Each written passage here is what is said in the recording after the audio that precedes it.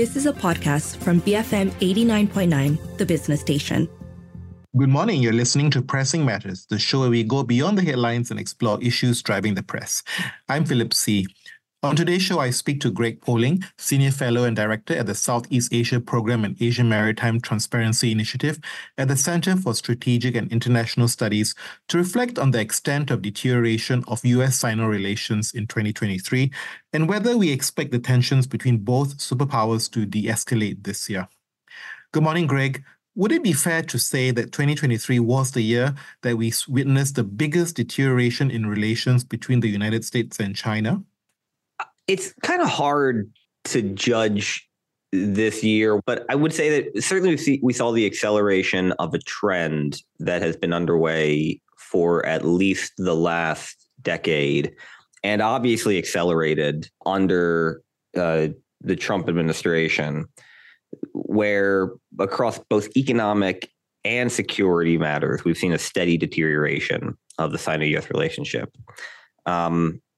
Obviously, COVID was an accelerant on that, both because I think of the hypersensitivity we saw from Beijing, not just toward the U.S., but toward any international criticism, and the insularity as China went into zero COVID and became less and less kind of interested in what the outside world thought.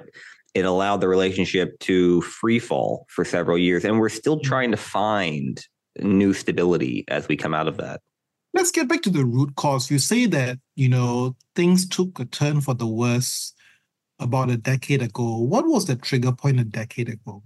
The easiest answer is Xi Jinping. So late 2012 to early 2013, Xi's elevation from vice president, he was vice president during the Scarborough Shoal standoff with the Philippines, to his emergence as party leader, and then his China Dream speech in mid-2013, including his decision to place China's rise as a maritime power and the reclaiming of lost territories at the heart of what he called the revitalization of the Chinese nation. That kicked off now more than a decade of steadily escalating tensions, not just with the United States, but with Japan, the Philippines, Vietnam, South Korea, Australia, many European states. This has had a very long tail. And in large part, I think it's not because Xi fundamentally changed the direction of China, but that Xi has had a much higher risk tolerance than his predecessors have, and has been far less interested in accommodating the concerns of outside states. And then you get a Donald Trump elected in the United States, and that just pours gasoline on the fire. The United States kind of met a more belligerent China with its own more confrontational policy. Yeah, that's right. Yeah. So belligerence meets belligerence fundamentally. So you have Donald Trump, then you have the COVID pandemic, which definitely exacerbated the issue. And in 2023, there were so many incidences, right, that actually just made the situation much worse. You had the spy balloon, you had former House Speaker Nancy Pelosi come and visit Taiwan. At what point did you think, wow, this is going to be a terrible year for US-Sino relations? When did that whole thing spark, So I was in Asia during the spy balloon incident, 2022, and then the return of Speaker McCarthy in 2023. And it was clear that people were getting worried. But I don't think that was the fundamental shift. If I have to point to one thing, it may be the increasing tensions with the Philippines around Second Thomas, the level of kind of intentional negligence we've seen from Chinese vessels willing to ram and use water cannons and laser. But that's just the stuff in the press. On the U.S. side, the stuff that's worried me the most over the last year has been the increasingly frequent unsafe air-to-air intercepts, where if we all remember the 2001 EP-3 incident, in which a Chinese jet clipped the U.S. Surveillance aircraft and caused a weeks-long international crisis, that felt like it could have happened at any day over the last year. And so when we finally had Xi and Biden meet on the sidelines of APEC, it's true that not a lot came out of that. But one thing that did come out, the one thing, is that at least for the first couple of months since the meeting, Chinese aircraft have dialed back the unsafe intercepts of foreign aircraft over the East and South China Seas. And that means that we're less likely to accidentally stumble into a crisis. Yeah, so it helps actually, facilitate some de-escalation of tensions. And I wonder, right, for 2023, one would argue that it was a tale of two halves. The first half where tensions were really ratcheted up, but in the second half of the year, you actually saw some effort, some diplomatic effort, right, between both sides. I think it's true that by the second half of 2023, China began to seek more stability, at least on the economic front. We saw invitations to the U.S. Treasury Secretary, Commerce Secretary. There was the effort by the Secretary of State to visit that was derailed by the spy balloon.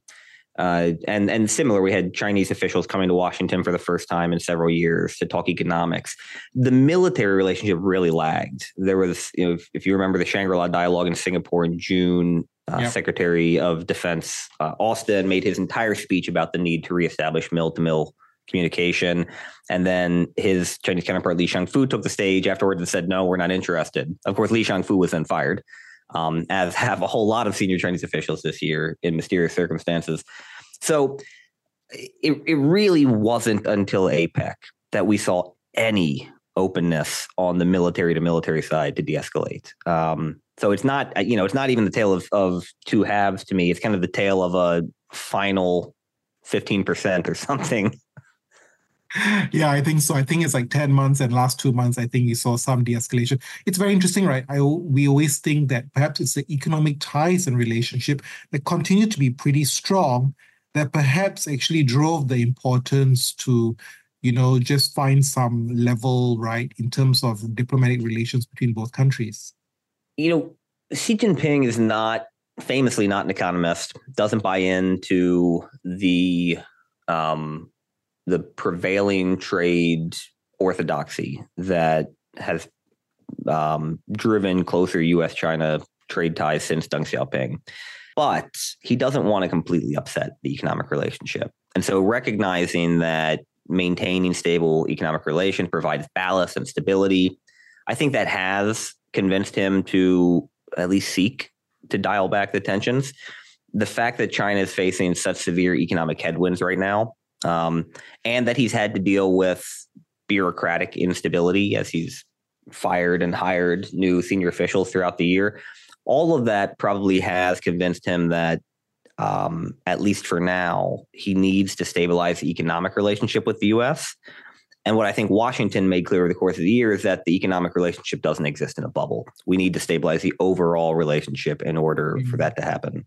You made a point that, there was a huge amount of management reshuffle, a lot of changes in China's leadership, right? In your view, do we have a sense of what drove that change in leadership? Do we know why these leaders were reshuffled and replaced? I'm not sure that anybody outside of the inner halls of power in Beijing will know for sure for years. In the case of Li Shangfu and other senior military leadership that was shuffled this year, it seems to be a result of corruption or efforts to combat corruption within the PLA. When it comes to the foreign minister, nobody's entirely sure. In a sense, I think maybe the reasons for each personnel change might be less important than what it tells us about the centralization and idiosyncratic decision-making of Xi Jinping's third term, right? As one man increasingly holds all the levers of power, decision-making becomes less and less transparent, and it becomes more and more reflexive, more and more reactive. So the personnel decision-making we see in China seems to me somewhat a reflection of the kind of poor decision-making we've seen from Beijing externally for the last several years, because only one man can make any important decisions. We are heading into some messages, and when we come back, we continue our discussion with Greg Poling from the Center for Strategic and International Studies on U.S.-Sino relations. Stay tuned, BFM 89.9. Thanks for staying tuned to Pressing Matters on the Morning Run. Today on the show, Greg Poling from the Center for Strategic and International Studies, as we earlier discussed how 2023 has been a challenging year in terms of relationship between the United States and China. Now, Greg, we cast our eyes on the future, or actually the present, 2024. And of course, I want to get your perspective on how China will react following the win by William Lai Ching-te from the Democratic Progressive Party in Taiwan's just recently concluded presidential elections. We will see a lot of effort by, I think, both DPP leadership and William Lai, as well as the U.S., to manage the messaging with Beijing, not give China any excuse to overreact more than is absolutely necessary. Meaning you won't, I think, and of course I'm not sitting in Taipei and I'm not a DPP official, but one assumes, looking at what William Lai said on the campaign trail, that he'll be very careful about his messaging, at least through the inauguration in May, to not give China an excuse. And the U.S. will similarly make every effort, as we saw President Biden do when he met with Xi at APEC, to reiterate the stability of U.S. policy vis-a-vis Taiwan. But we've got limited leverage here. China's state media has spent the last several years painting the DPP in general as kind of troublemaking pro-independence lawmakers, and William Lai in particular as an avatar of that troublemaking, destabilizing pro-independence. Same thing they did to Tsai before she came to power. Even though Tsai, as president for a decade, never promoted independence, that was the caricature that was painted of her in the Global Times and People's Daily. And so the leadership had to respond to that. Now I think that China's leadership has to treat William Lai as the cartoon character they've painted him as domestically. So they will punish Taiwan for electing him. Whether that is just a few missile launches around the island, whether that's a temporary increase in economic coercion, we don't know. Hopefully it will be relatively short-lived and we'll reach some new status quo by the middle of the year. I think that's the hope and expectations, right? That we hope to see a repeat of the situation in Saigon, that actually the worst that we'll see are just some caricatures, kind of insinuation and insults on them, and some test runs and trial runs, but nothing more than that. That's the hope and expectation, right? Is it likely that China could be provoked without being provoked? Well, yes, it is. This is one of the key factors behind reestablishing normal U.S.-China communication, because as much as China will be watching what Taipei says, China will also be watching what Washington says, and multiple stakeholders in Washington. And, Washington's a messy place, and sometimes members of Congress or different parts of the government say things that don't represent official policy. And so having regular high-level U.S.-China communication, I think, helps discipline that messaging, helps Beijing not overreact to things that come out of the U.S. To bring this back to the earlier point about COVID, we saw this getting worse and worse in 2020, 2021, even into 2022, where Chinese state media was leaping at things that individual members of the Congress or the media in the U.S. said, and treating it as if it were the president himself in Washington saying it, because there was no senior U.S.-China communication. So they didn't have any other way to judge U.S. policy. We need to avoid that kind of, through the looking glass interpretation of U.S. policy over the next 6 months. I wonder out loud, right? Because when I hear you, it seems like there's been some effort to lay some background infrastructure to build some communication channels between both sides, right? At least to ensure that we maintain status quo. I wonder if President Trump 2.0 comes into power, whether that whole communication infrastructure will be dismantled then. It's possible. Well, these effects are hard to estimate, because on the one hand, a Trump 2.0 likely would be more transactional, more idiosyncratic, less predictable. And so even if all the bureaucratic guardrails and structures for communication remain in place, there's no guarantee that he'd use them. So that's problem one.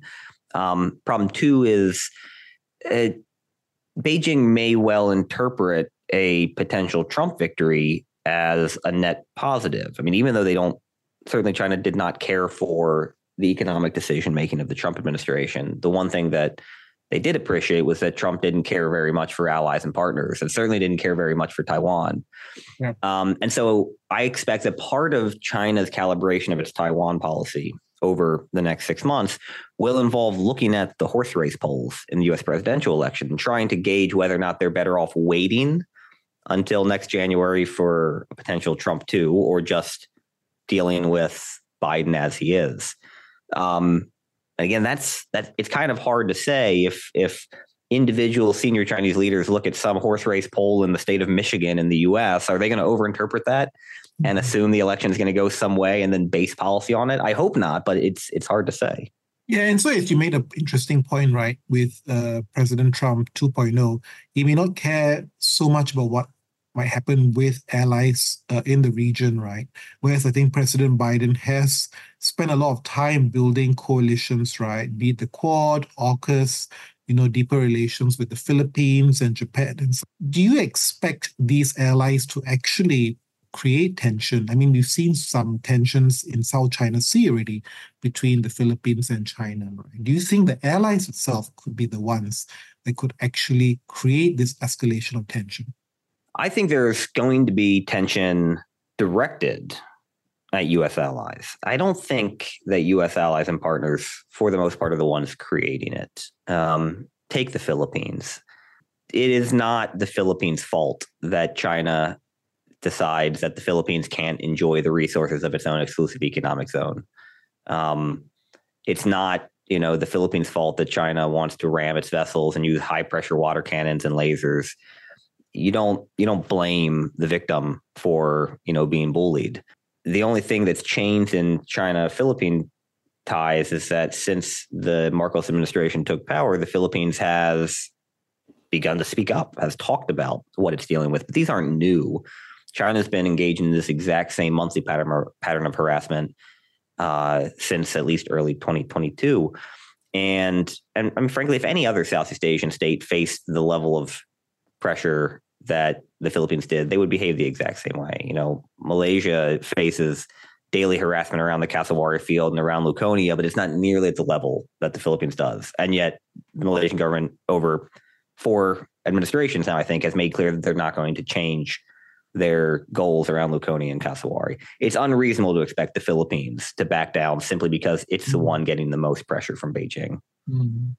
Interesting, because the perspective always is that, and this is the mindset of, perhaps the Asian listener, is that China is kind of looking more at its own self-interest. It's quite insular. It doesn't provoke. Whereas, and I guess the nature of my questioning is always that China is the one that gets provoked. But you, I think, twist it and say, actually, it's the other way around, where China also is actually culpable in provoking many of its allies as well, right?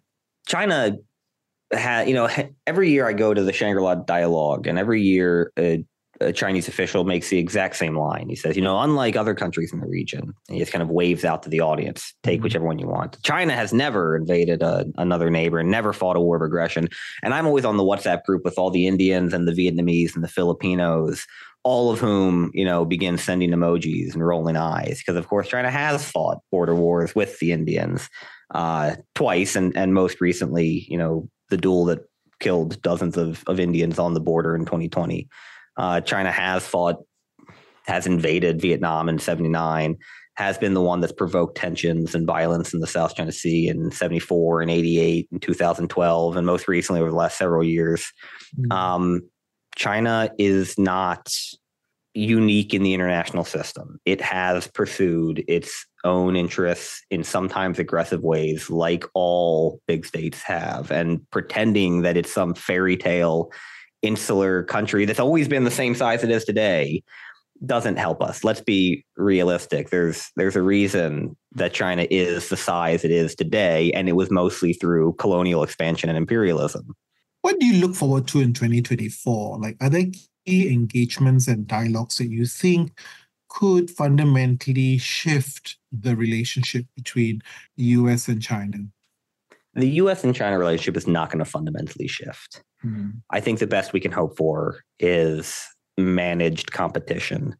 And the one good thing, the most important thing maybe that came out of the San Francisco meeting between Xi and Biden was that while China continues to publicly push back on this narrative of competition as the paradigm for the relationship, Xi seems to have implicitly endorsed it, recognize now that we are in a competitive paradigm, but that competition doesn't have to mean conflict, and that we can responsibly manage that competition.